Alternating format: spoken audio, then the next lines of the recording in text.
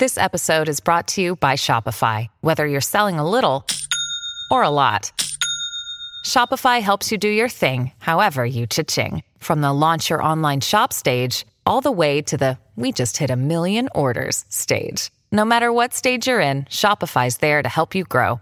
Sign up for a $1 per month trial period at shopify.com/special offer, all lowercase. That's shopify.com/special offer.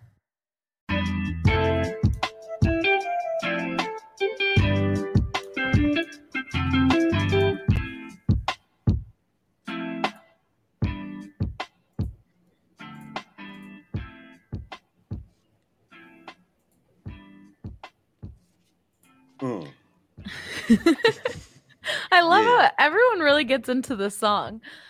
So that's AJ's least favorite song? I think so. But Drew really always loves it. I just don't understand why we use it as our opening. I told you last week. In the mood? I told you last week, if you want to help me find a new song, if anyone listening plays music and wants to create a new song for this intro, please, you're more than welcome to. So AJ doesn't have to listen to that intro ever again. But Drew jams out to it. Yeah, do it for me. Just make it equally as funky. That's all we ask. Do it for AJ. Before we get started, Zoom Care, guys, is an awesome company that is partnering with us. Never sit in a doctor's office again. You heard that right. If you hate going to the doctors, you can check out Zoom Care. The one great thing we can take away from this pandemic is that we have the opportunity to do more things from our house and not having to leave, and waiting at a doctor's office for hours to see the doctor can really be annoying and take a lot of time. Zoom Care allows you to talk to a doctor over video care, over the internet, and get a diagnosis right away. I mentioned this last week. For me, being a transplant, not having a set doctor here in Colorado, it is so nice to use a service like Zoom Care, so I don't have to wait to get into that new patient portal and that time frame, and I get to see a doctor right away if I'm having any issues. So remember that supporting our partners is supporting us, and Zoom Care is a fantastic company to check out. Visit zoomcare.com to get started. That's Zoom, ZOOMCARE.com, and check them out. Nobody out. 3-2 on Charlotte. Jokic gets it across the timeline. Gets a high pick and pop with Murray. Lindsay breaking through. Taken away by Nathan McKinnon. 2-on-2 with Landeskog. He has done it again. Von Miller, ladies and gentlemen. Dog, two hands, Nikola Jokic. Saved me by Grubauer with the left pad. Oh, goodness gracious me. Take a good look. You won't see it for long. Two-run home run. Trevor Story. Lock. End zone. Touchdown. Number 2 for Sutton. Got it. Oh, man. That's from way downtown. And the blue arrow is flying at Pepsi Center. Score! It's too good to be true. But believe it. Oh, hail, Kale!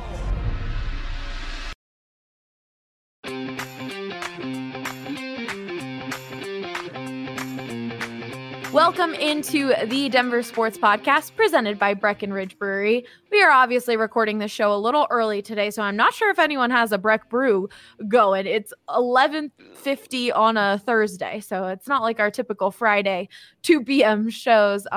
But you can support Breck Brew. They are awesome. You can go to the beer locator and see if there's any Breck Brews around you, or you can get in on this Vanilla Porter Jr. Valentine's Day special that they're doing, where they are pairing up with a different company, so you could cook a full meal using Vanilla Porter Jr., and they have an incredible lava cake, and it sounds so good. So definitely check that out, Breck Brew. Today we are talking about Denver's sports most underappreciated athletes in Denver sports history. I've got Drew Kreisman with me, Ryan Koenigsberg, AJ Hafley, and Harrison Wind, and I am, of course, your host, Allie Monroy. We're just going to jump right in. We've got some people in the comments already over on the live stream putting in their opinions on who is the most underappreciated athlete. AJ, I'm going to go with you first since you came up with this topic yesterday. In your opinion, who is the most underappreciated Avs player? So it's funny that I ended up coming up with the topic because I've had a really hard time finding an answer for it. It was the catalyst was the number of people who think the Avs should not bring back Gabe Landeskog, which is insane to me.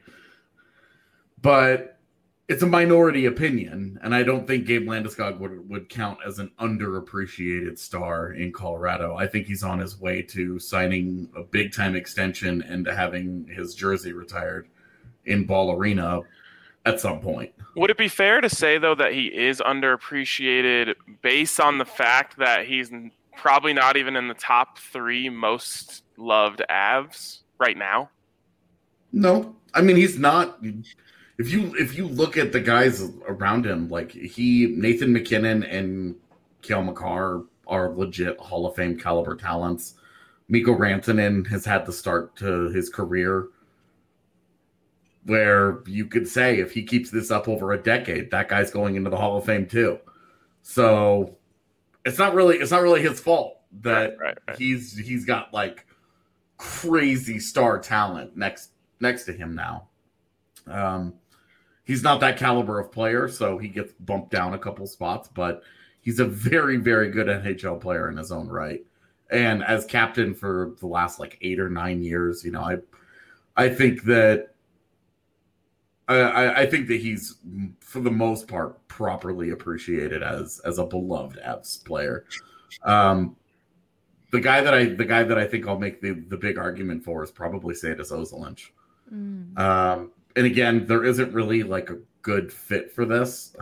Working through this with a couple of people, including Evan Rowell. The names that we got down to were Ozolinsh and Paul Stastny, and decided to go with Ozolinsh because that dude finished 3rd in Norris voting once upon a time in Colorado.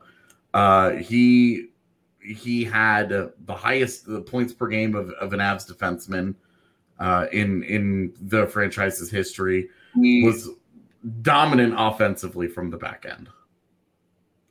So you don't ever hear him talked about as a huge part of their first Stanley Cup run in '96. I think he just kind of gets lost to time because we think about Sakic and Forsberg and Lemieux and Kamensky and Deadmarsh and all those guys, but at his best, Sandis Ozolinsh was one of the very best in the NHL, and he just does not ever get remembered that way by Avalanche fans. Yeah, I mean, you go around a game at Pepsi Center or Ball Arena, and you'll see a Ray Bourque jersey, a Rob Blake jersey, obviously all the old ones, and Sakic, Forsberg, all those guys. I don't know if I can say I've ever seen one now. I'm not looking for it actively, but I think you're really right in saying that he is not in that core or group of players that really gets appreciated from that era. Yeah, and he was in Colorado for 5 years. So this was not like a guy that had one good run and then was out of there. Every year that he was in Colorado, he scored at least 50 points, except 98-99, when he only played 39 games and still put up 32 points. Jeez. Otherwise, crazy. And he, to this day, he is the highest scoring. He has the highest scoring defenseman season in Avs history when he had a 68-point year that included 23 goals. And that was the year he went to the All-Star game, and he was voted on the first All-Star team in the postseason. And he finished 3rd in the Norris for NHL's best defenseman, which, by the way, that's the highest anybody in Av has ever finished in Norris voting. All of these records are going down very soon. I mean, the 68, you talk about the 68 point, he had 68 points. That's Cale Makar needs 18 points from last year's total to get there. Makar has work to do. And of course, I totally agree. This is all going to go down at some point. Makar's the kind of guy he's going to shred all of this. But this was a legit star player in Colorado that got overlooked and underappreciated because of the stars around him, because of the Sakics and Forsbergs. And history has not remembered him that way. Yeah. I'm curious to hear your opinion on this, AJ. Someone in the comments, Steven here, said, what about Duchesne or one of those main guys from the Lost Years? Yeah, the guy, Paul Stastny, would have been a good name for this because he was really the face of a lot of those Lost Years until Duchesne showed up.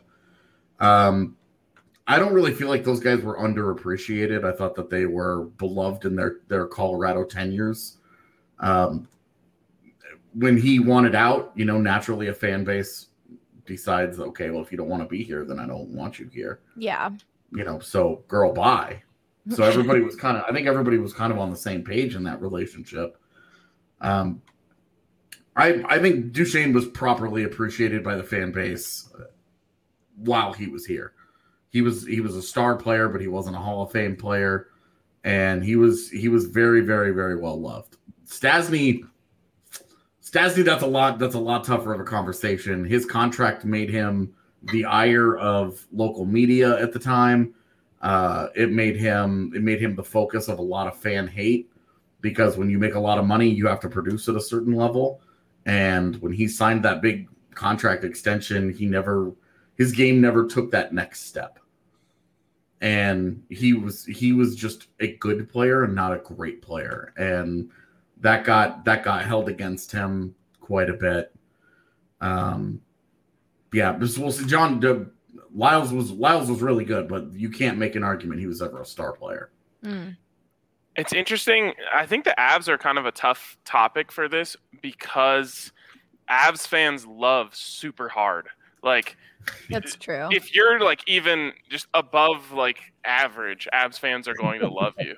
And so, that like it makes this kind of a tough bit here just because I think it's like they have that niche there and the fans are so passionate that like they love everyone. Like you mentioned Duchesne and Stastny, and you said, those guys are beloved in their own right. And it's true, they were loved as much as you can be for a team that just wasn't doing very well, not having that postseason success. Well, and those guys, you think about some of the guys on, Landeskog was part of those teams. Eric Johnson was part of those teams. Tyson Barrie was around. Those guys were all good players to some caliber. I think the guy from those teams that really gets overlooked is Varley. He really gets lost and kind of forgotten about.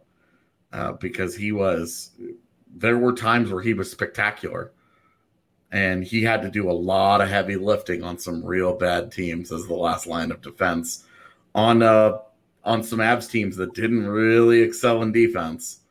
You go back and look at those groups, they really only ever had 2 or 3 NHL caliber defensemen in his entire Avs career at any given time.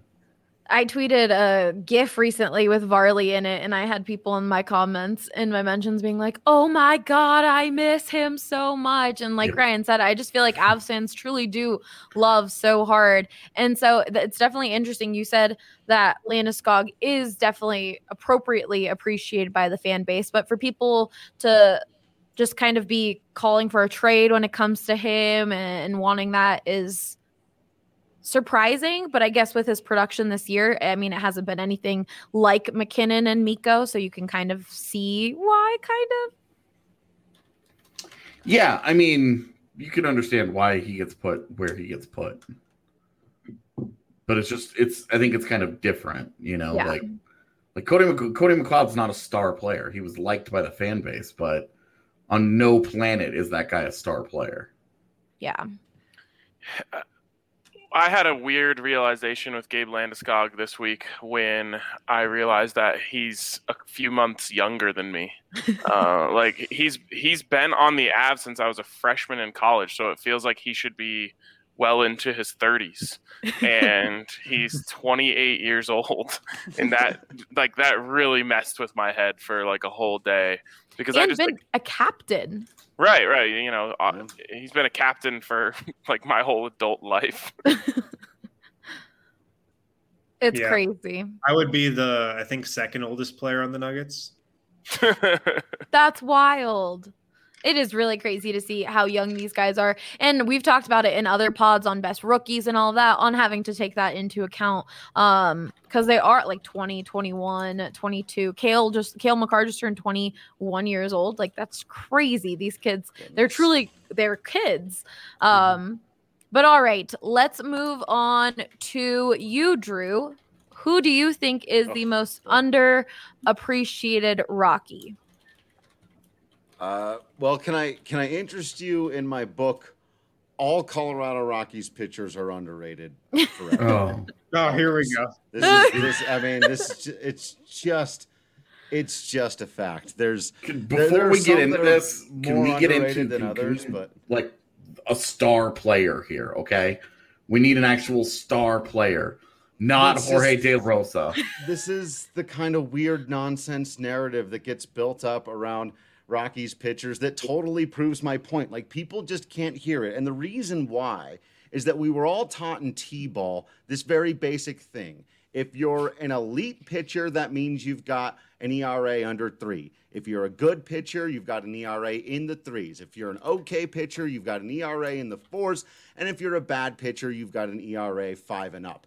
And people just can't get over it. They can't break themselves of it. Kill ERA. It's a crap stat. Use ERA plus. I will die on this hill. I will die on this hill every day. Tate, I will write the book.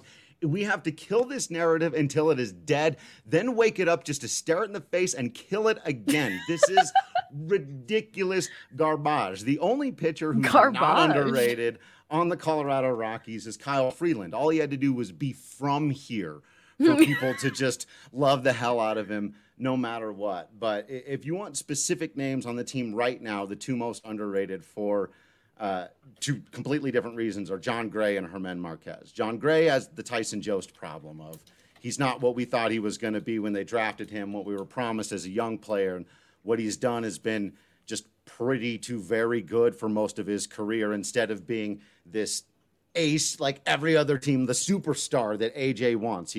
He hasn't been that, and the Rockies haven't had that, and he's got the talent, I still think, to be that. He's 29 years old as we sit here today. But actually, also as we sit here today, Germán Marquez is 25 years old. He's 25. He's already got 5 years of big league experience. He's 6th in strikeouts in Colorado Rockies history, behind 5th place John Gray.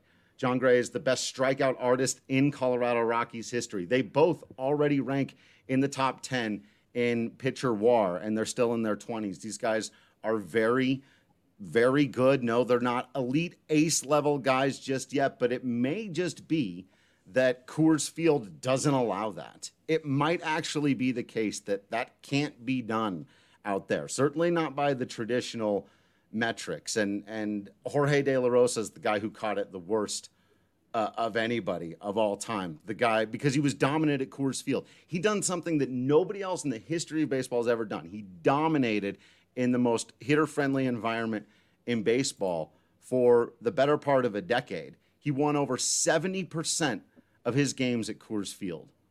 That's ridiculous. That's a stat that's probably never going to be broken. And so, yeah,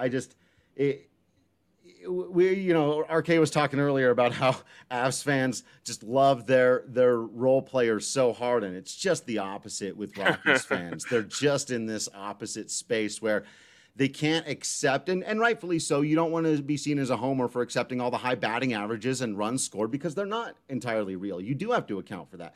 We've all trained ourselves to be very good, objective baseball fans and say, okay, some of the batting averages are inflated, but people don't want to do the due diligence on the opposite side of it and look at Marquez's 4.27 raw ERA instead of his 1.18 career ERA plus, which is who he really is, about 18% better than league average, as basically a child who is still growing into his physical prime. So it's been going on since Pedro Estacio. Ubaldo Jimenez is underrated. Somebody told me today Ubaldo Jimenez is like a one-season guy. Like, Ubaldo Jimenez had 4 of the best seasons in Colorado Rockies history. As a rookie, he pitched a no-hitter into the 5th inning in an NLDS game and pitched the best game in the World Series of anybody in that World Series, out-dueling Curt Schilling until the bullpen blew it late. So it's just like, it blows my mind the way people talk about Colorado Rockies pitchers. I will write the book because almost every single one of them to a man is underrated.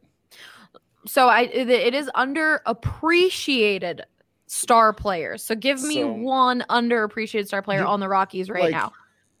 Herman Marquez. Right now. Trevor Story. He's not underappreciated. Okay. I think he's underappreciated nationally, but not locally. Yes. I don't even think that anymore. I've seen several articles this offseason that have just been like, he's actually the best shortstop in baseball, And we were kind of like, yeah, no, we know, but we've known. But the hard part is trying to thread this needle. That's their only star player then. Yeah. Right now, if that's what we're qualifying. So I would still say that, I think Marquez is a guy who can win a Cy Young award. All the tools are there. He hasn't quite put them all together just yet. But so is he a star already? No, that's not fair, but he can be. He probably will be. He's not thought of, I think, as even close to that class, and he should be. So that's what he's a borderline star. Drew, someone in the comments said they think that Larry Walker is underappreciated in Colorado. Yeah, I mean, there's no way. He's not super highly appreciated for sure. He's there by most, I think, hardcore Rockies fans. He's pretty well appreciated these days. Again, that gets back to nationally, he's underappreciated, and I do think that by 3 votes at the very end of his possible, is he in the Hall of Fame or not? Yeah, but it's not the same. And it is saying as a first ballot Hall of Famer, and everybody knows it. And a lot of the reason why he wasn't for a long time to this point is that local reporters who have come out and later admitted, weren't voting for him until the very last year. Shouts to Kiz. But he just, so he didn't have the local support. The Troy Renk article in the Denver Post, the first year that Larry Walker became eligible for the Hall of Fame, that kind of set the tone, saying, I don't think he's a Hall of Famer, which made the local narrative here for a long time. Like, a lot of work had to be done to overcome that narrative. And so I think he was underappreciated for a long time. I think now he's finally starting to be appreciated properly. But that was an uphill battle for a long time.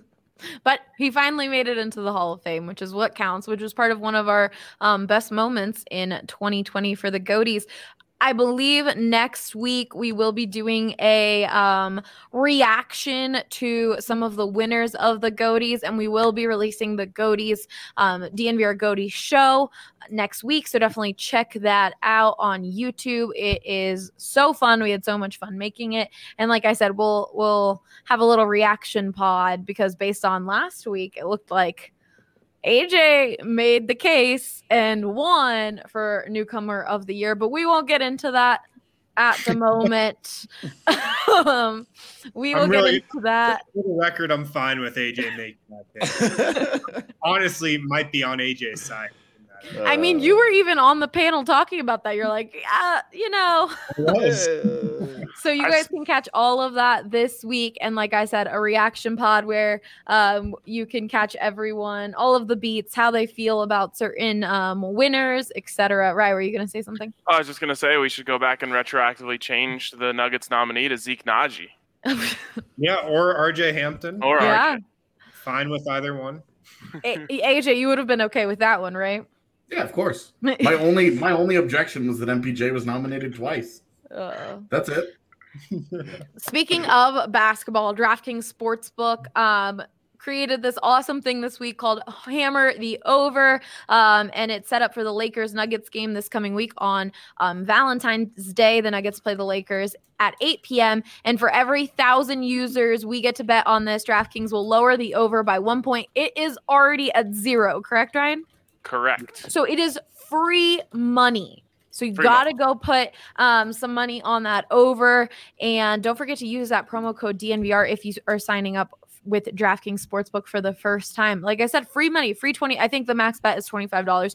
So you get a free $25 I really need that after all of the Super Bowl betting and football betting that I've been doing, and even Avs betting that has not gone well. So I'm excited to get some free $25 to help out my account a little bit over there. But DraftKings Sportsbook is America's top-rated sportsbook app. You guys all know how much we love them, how much we use them, and you guys can check out DNVR Bets Daily on the reg to figure out the best betting advice. Rye, the Buffs play today at 3:00. Do you have some bets for that one?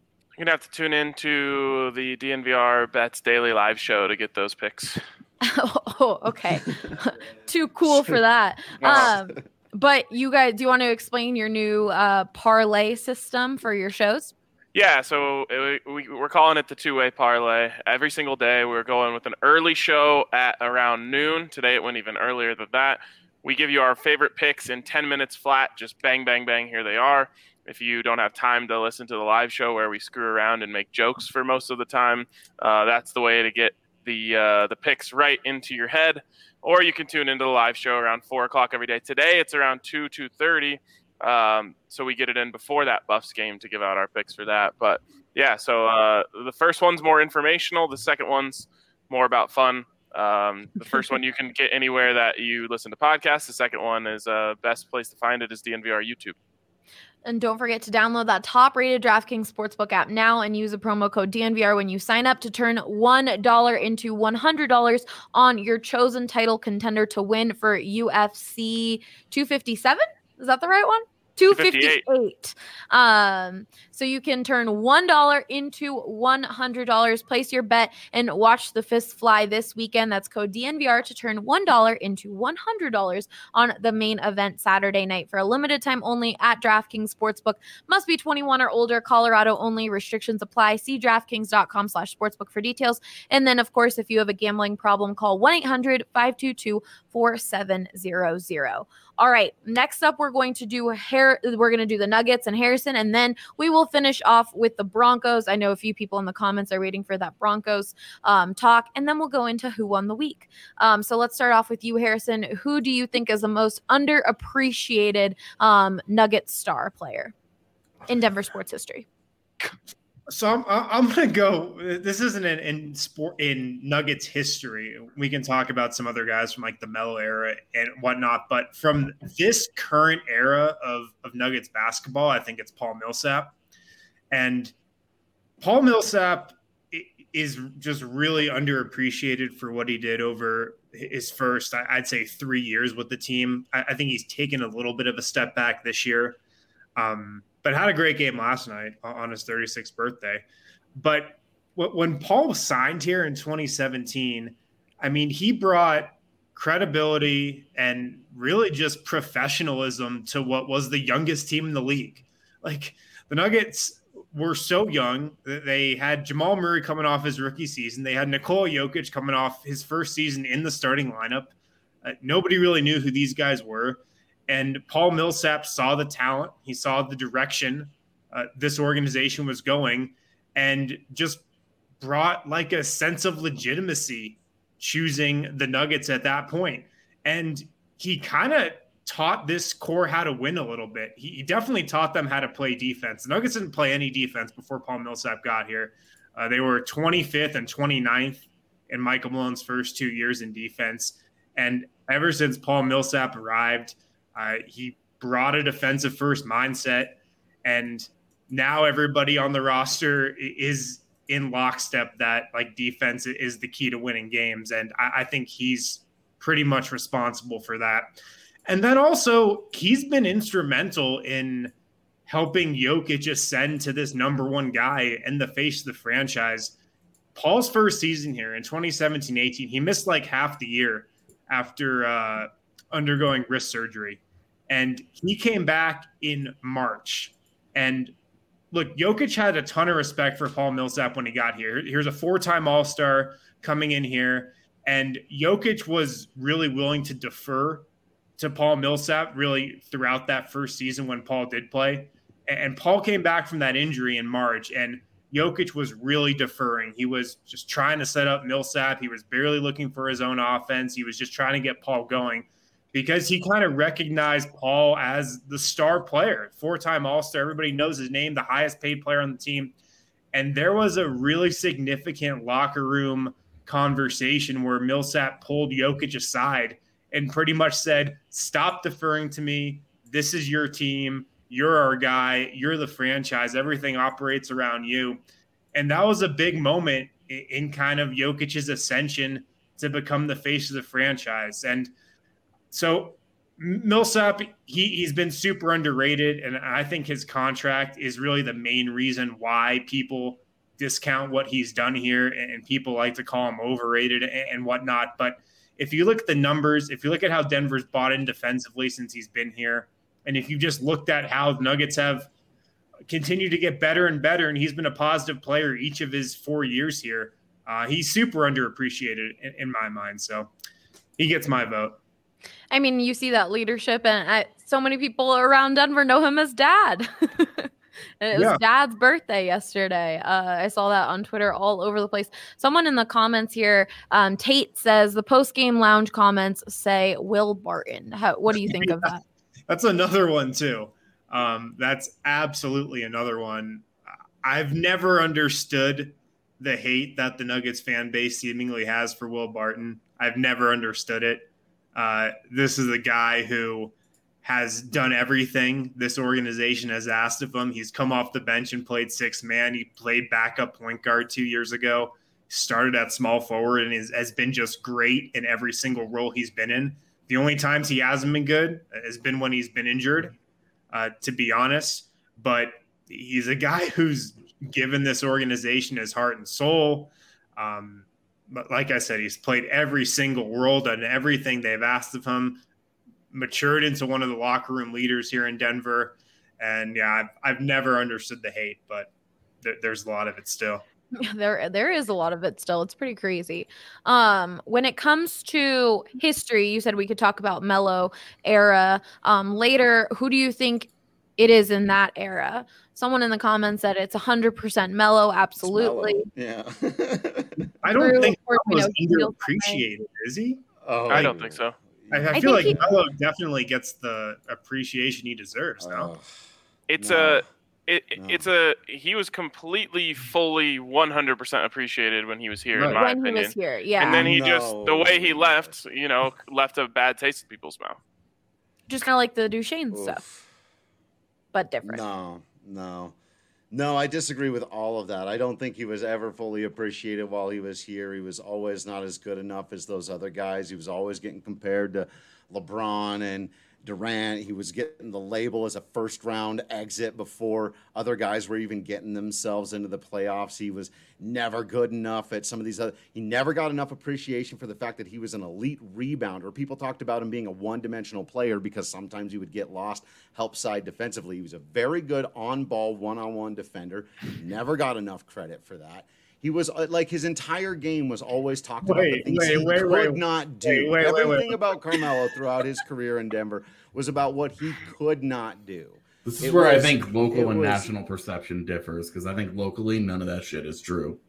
I think nationally, this is all coming from me reading local sources. I didn't make any of this up in my head. This is all stuff that I think Nuggets fans. I distinctly remember reading in the paper of record when the Colorado Rockies, when the Denver Nuggets acquired Allen Iverson, that one of the most influential writers in town did this whole thing about time to finally get rid of this first-round exit baggage of Carmelo Anthony and build the team around Allen Iverson. That was. I don't think we should take what local columnists have to say for like God's word.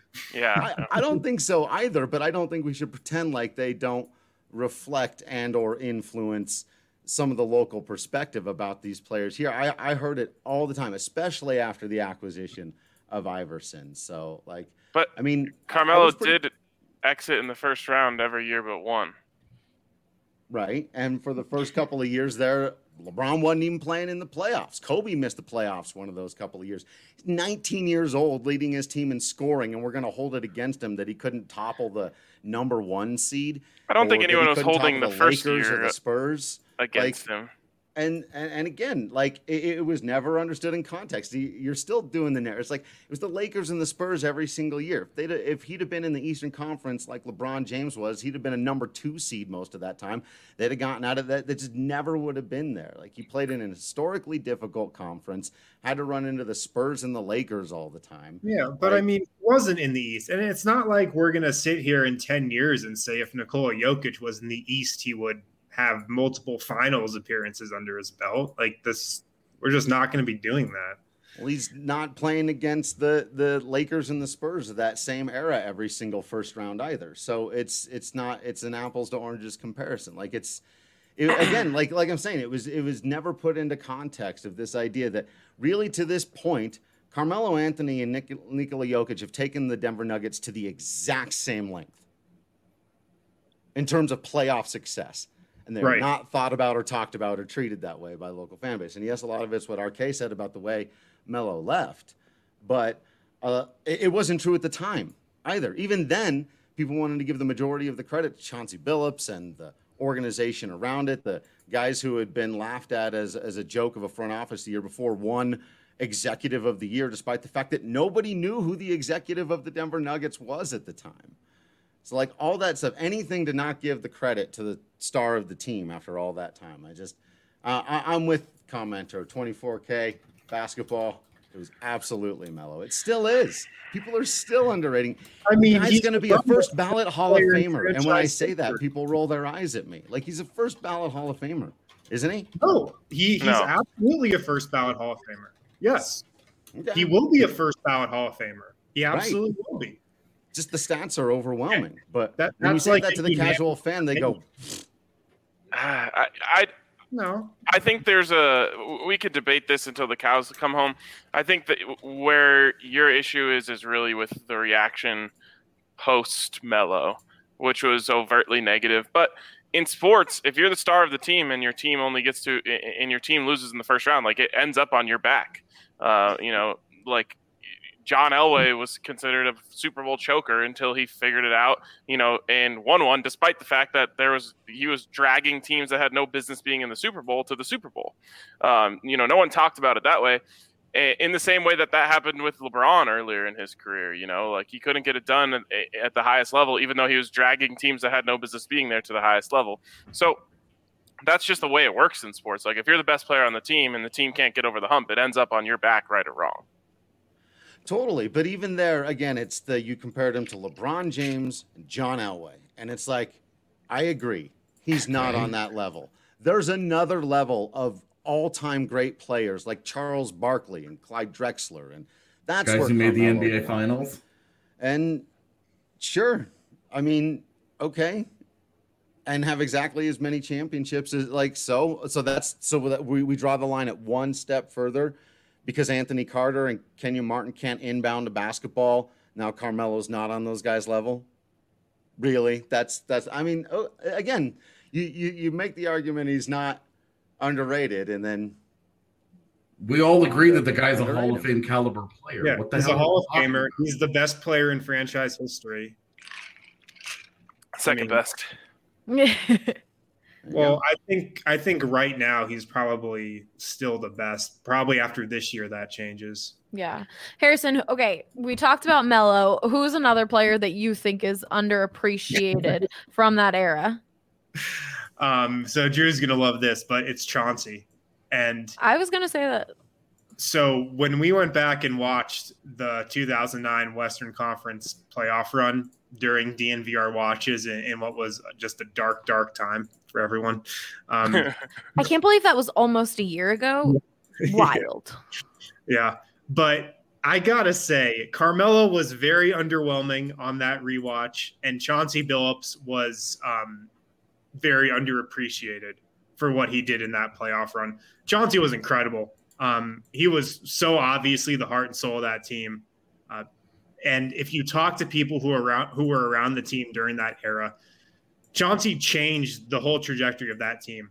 That locker room, again, if you talk to people who were on the team, was an absolute mess before Chauncey got there. Melo, Kmart, J.R. Smith, there was no professionalism. There was no accountability. It's honestly, it's different but similar in a way to the impact that Paul Millsap has had on this group of Nuggets. But Chauncey just made that team grow up, and he was the leader. He was the alpha of that team, and they definitely don't make the Western Conference Finals if Chauncey Billups isn't on that team. And like I said, I remembered him as being great during that playoff run. He was even better on rewatch when we went back and watched those 3 playoff series. So he was incredible. What I'll say is I think Chauncey's leadership is properly appreciated for that team. People know how much he helped them grow up. What I think was underappreciated was just his basketball skills. Like you mentioned how good he was in that playoff run. I mean, he was amazing. And watching that back, it was like, oh my God, Chauncey. Yeah, like he was incredible. So I think as time has gone on, the leadership has remained appreciated, whereas maybe how important he was as a basketball player to that team has not been appreciated as much as it should have been. Yeah. Patrick is asking if he missed Drew's rant on lack of Rocky's love. Yes, that was the second one. So go back and listen to it, Patrick. But yeah, we have some people in the comments saying Chauncey's just underappreciated by everyone. Dude was a gamer. And then I won't let Drew go into a rant about this one, but Ryan said the anger and sadness that came with Melo leaving doesn't say underappreciated, in his opinion. But I think there's arguments for all of those guys, and that especially after watching the rewatch for DNVR watches, you see that. Right? Were you going to say something? It looked like you were. Oh, I was just going to say that, like, what happened with Melo is like the worst feeling you can have as a fan, which is just like, oh, like, my favorite player doesn't want to play for my team. And so that just leaves scars that are just really hard to heal. And I actually think we're reaching the point now where those scars have healed. But for a long time there, people were just really upset about it, and I can't blame them at all. Yeah. But to address one of those comments there, Melo's jersey should absolutely be retired. Absolutely. Yeah. And it will be. And it will for sure hang in the rafters at Ball Arena. Yeah, absolutely. All right, Ryan, let's finish off with the Broncos. We have a few people in the comments giving their opinion, but I'm going to let you start off first on who you think is the most underappreciated Broncos star player. Yeah, well, I'm going to start with the Broncos historic player that I think is underappreciated, and it's Demaryius Thomas. This is a fight that I've been fighting as long as I can remember. And it goes into the argument of ceiling, which is honestly a silly argument at its core. And it causes things like this to happen, where people look at Demaryius Thomas and they look at how physically dominant he is and how good he was at his peak. And they say, like, oh, he should be that 16 games a season and in the playoffs. And any time that he fell below that, he was criticized greatly for it. And then, of course, there was the drops. And I don't know what it is about wide receivers and drops, but it just, people can't get past it. And Demaryius Thomas didn't have like a ridiculous drop rate. You know, he dropped the ball more than he should have. And I think that's all you have to say about that. But for whatever reason, that like affects people's perception on players so much. And Demaryius Thomas is the all-time leader in receiving yards for the franchise. He has the franchise record for receiving yards in a game. He at one point held the record for receptions in a Super Bowl. Like, this is a guy who is arguably the best receiver in Broncos history, and and I'm here for the case for Rod Smith as well. But he's looked back at, I think, in a lot of people's eyes, as a guy who didn't quite reach his potential. And the truth is, just no one actually reaches their potential aside from like Tom Brady. So for him, to have this thing of, oh, he could have been better, just really drives me crazy because, again, mostly because of his drops. And the one thing that I think is most underappreciated about him is his toughness. Easily the toughest player I've ever been around in any level of any sports. He was banged up consistently, and for the entirety of his career after he was injured early on as a young player, He played every game with the Broncos. So this is a guy who, and I wrote this in a story after he was traded, a guy who after a game once asked me if I could roll his collar down on his shirt because he couldn't get his arms high enough up to his shoulders to roll it down. Just played a football game. Like, he played through everything. He went through a whole season after the Super Bowl with a hip injury, and was just gritting it out there, having incredible games, only to have people talk about, oh, but he dropped one. And it just drives me absolutely insane.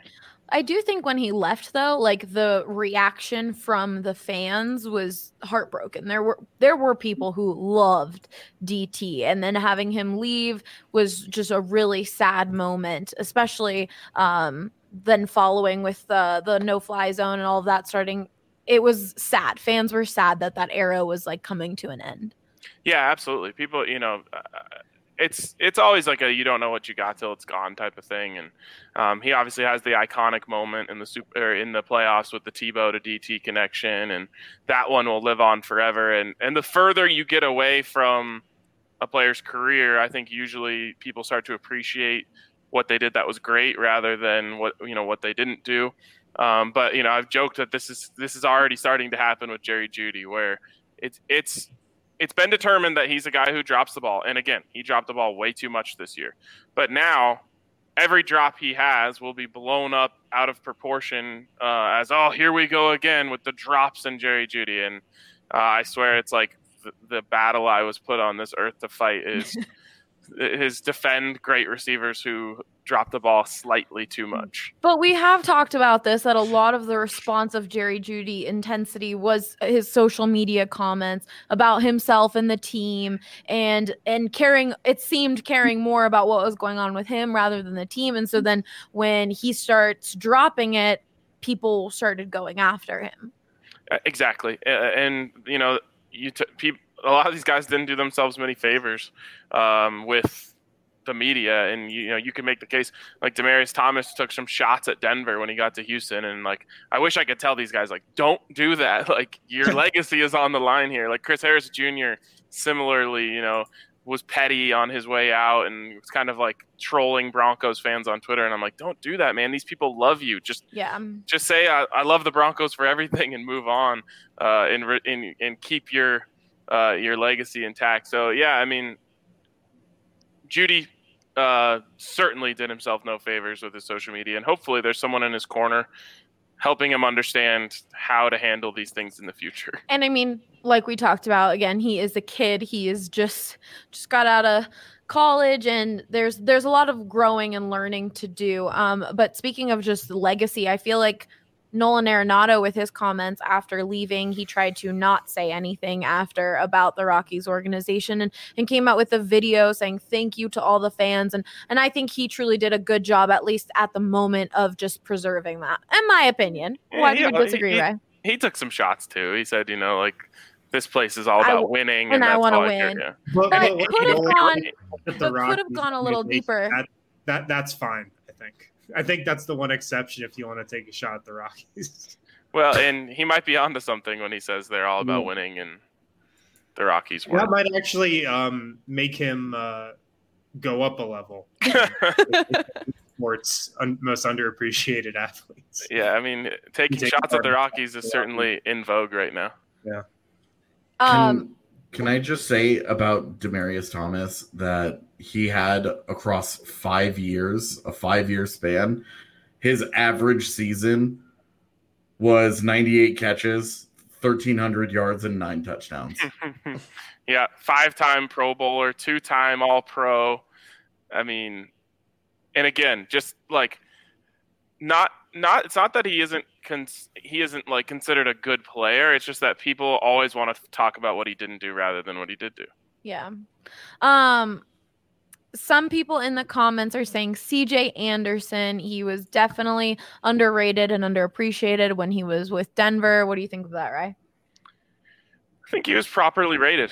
I also don't think he was a star. Yeah, not a star. Just a very good player who, the one thing that was underrated and underappreciated about him is he was a really good mix with Peyton Manning in the sense that he is a very heady player. really understood the game on a deep level. And after Peyton Manning left, players on offense were talking about how they were starting to defer to CJ for some of the things that Peyton brought in terms of, understanding coverages, understanding where to set the protection. Trevor Siemian was talking about how he would lean on, if they're standing in the shotgun, CJ would lean to him and say, hey, 48's the mic, like make sure you get that part done.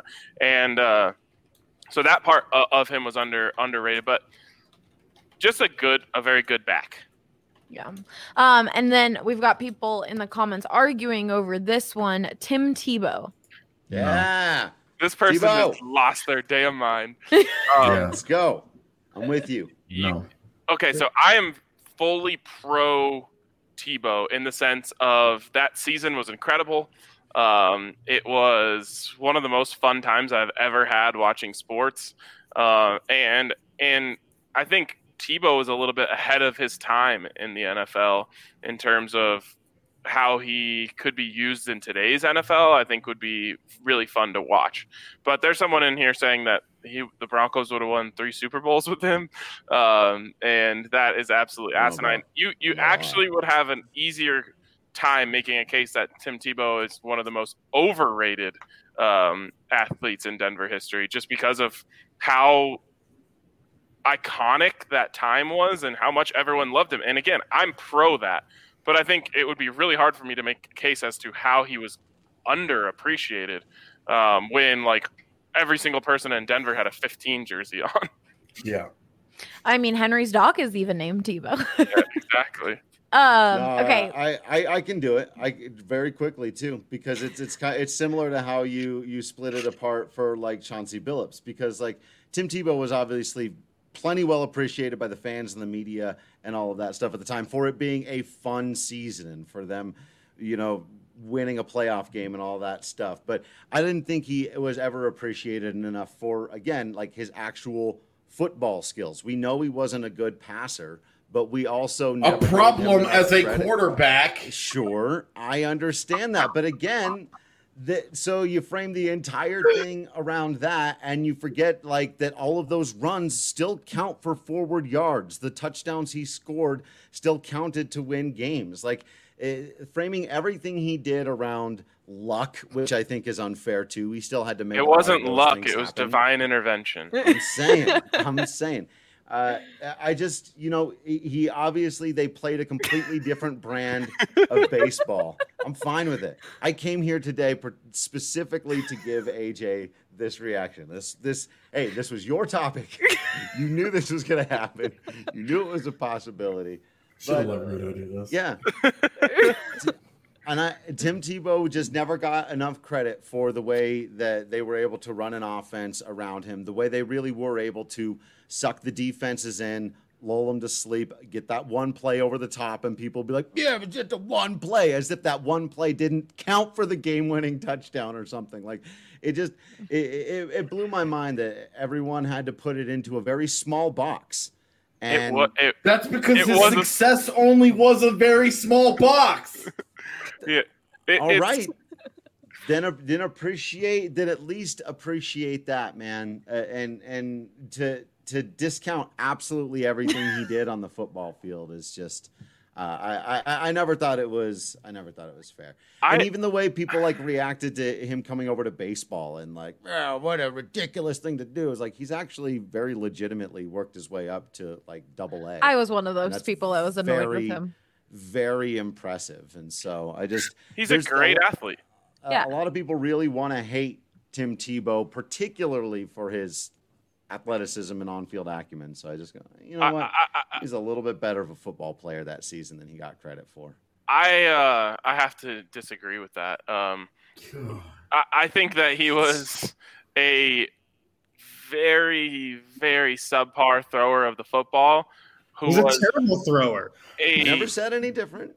He was an extremely, extremely exceptional leader who made a big difference. And Von Miller, to this day, puts him in the same category as Peyton Manning when he talks to leadership. He always says those two guys. I've played with Peyton. I've played with Tim Tebow. I've played with some of the best leaders of all time.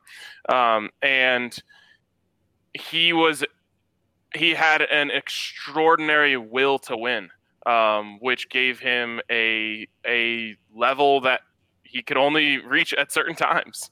And what I will say is the ultimate kind of pushback to the narrative that he was underappreciated as a football player is he was never able to make it happen anywhere else.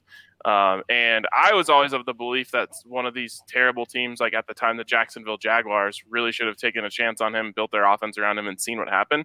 And no one did that. But he also hurt himself by, people are mentioning Taysom Hill in the comments. He refused to be that type of player. And that I thought really did him a disservice in the long run, because he could have been Taysom Hill times 10. He's better than Taysom Hill at just about everything, but he didn't want to be that. He said, I'm a quarterback through and through. And, part of you wants to respect that. He wanted to make it work that way. But, 32 teams in the NFL were saying this guy cannot be your full-time starting quarterback. And maybe someone could have pulled it off in a more progressive league like we exist in now. But I think so. I think you saw, even at their best, they still were an 8-win football team who backed into the playoffs and had a magical play. But I don't think he was underappreciated as a quarterback at all. I mean, being on the East Coast when Tim Tebow mania was happening, everyone knew. Everyone was doing the Tebowing. Everyone knew who Tim Tebow was. So when it comes to underappreciated, like from fans' point of view, I don't think that that's the case. But everybody knowing who you are and everybody appreciating and loving you and having your thing. jersey. And I went to a Broncos bar and everyone had a Tebow jersey on. I even knew people on the East Coast who were pissed off when Peyton Manning was coming in because they loved Tim Tebow. Haters. Yeah, I was going to say Tim Tebow, arguably the most polarizing Denver athlete, because for just as many people that loved him, there were tons of people that hated him. And it was a disconnect between people who just wanted to talk about strictly his football skills or his quarterback skills. I don't want to say football skills because he was a great football player, just not a great quarterback.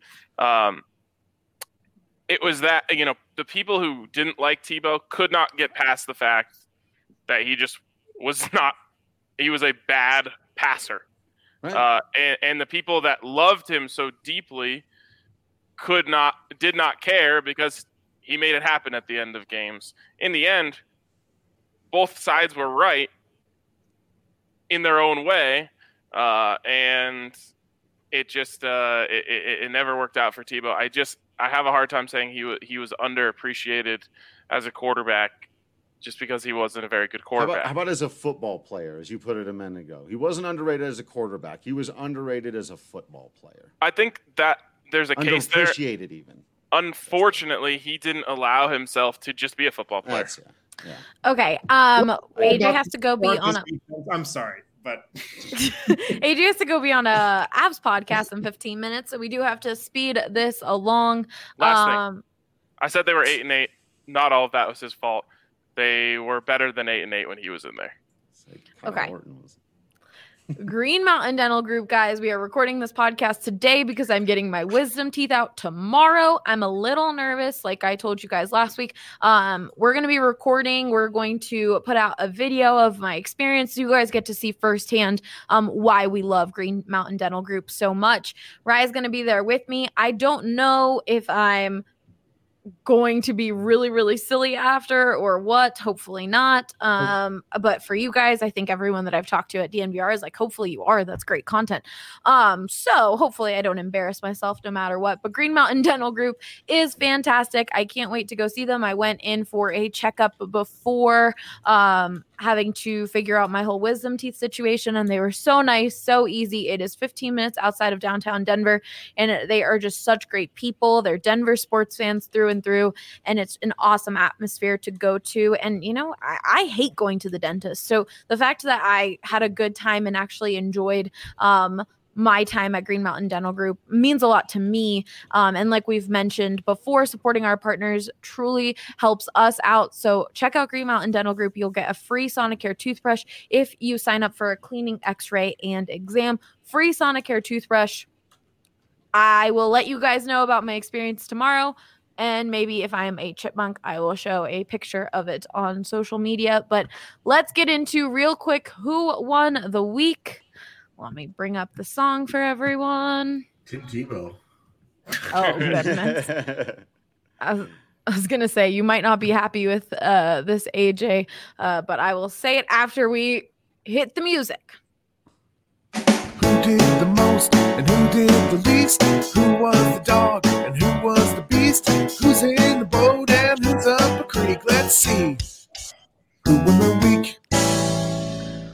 All right. So last week, the nominations were all Rockies after a crazy week. So we had DNVR Rockies for being awesome, DNVR Rockies for their coverage, DNVR Rockies for helping everyone else deal with this Nolan Arenado trade and them having to deal with this trade themselves.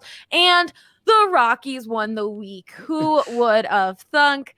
Drew, you get, since we're running out of time here, you get 20 seconds to talk about whatever you want, which I know is very little, but you can use it to talk more about Tebow if you would like. Go. I'm just going to plug my book, all the things that are underrated and underappreciated that people say they aren't, therefore proving they are. I'm working on the title. Buy my book. All the Colorado Rockies pitchers you hate, Tim Tebow, Carmelo Anthony, all of them underrated, underappreciated. Give me a few more of them. It's bad out there. Time. Can I say one last thing about Tim Tebow? Oh, God. He is underappreciated in the work that he did to help Peyton Manning come here. Because Peyton Manning saw that team and said, if that guy can take them to the playoffs, I can win Super Bowls with them. There you go. I'm calling it a win.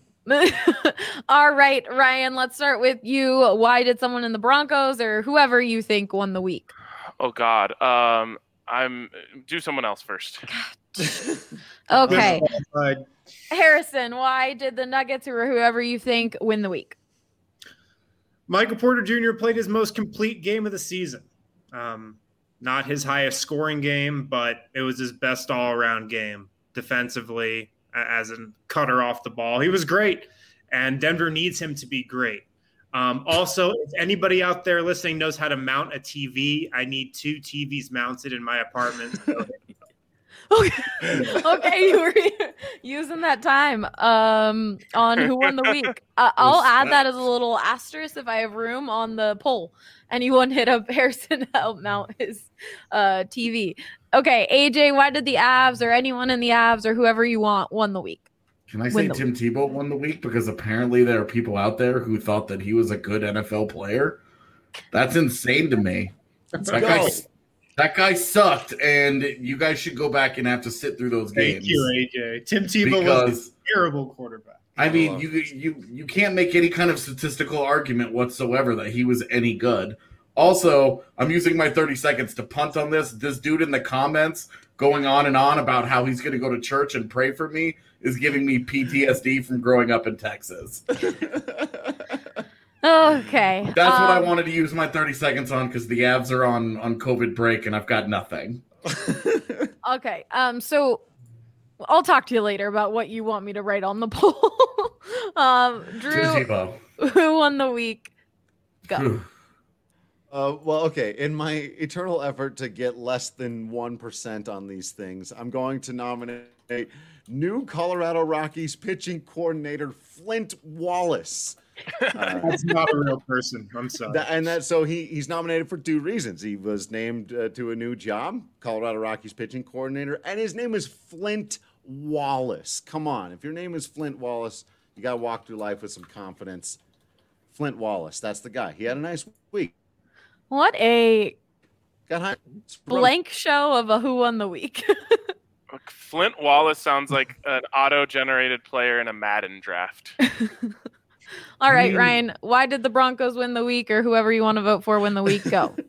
Colorado Buffaloes men's basketball team won the week. A couple weeks back, they blew a 19-point lead to Utah, and it was looking bleak for them.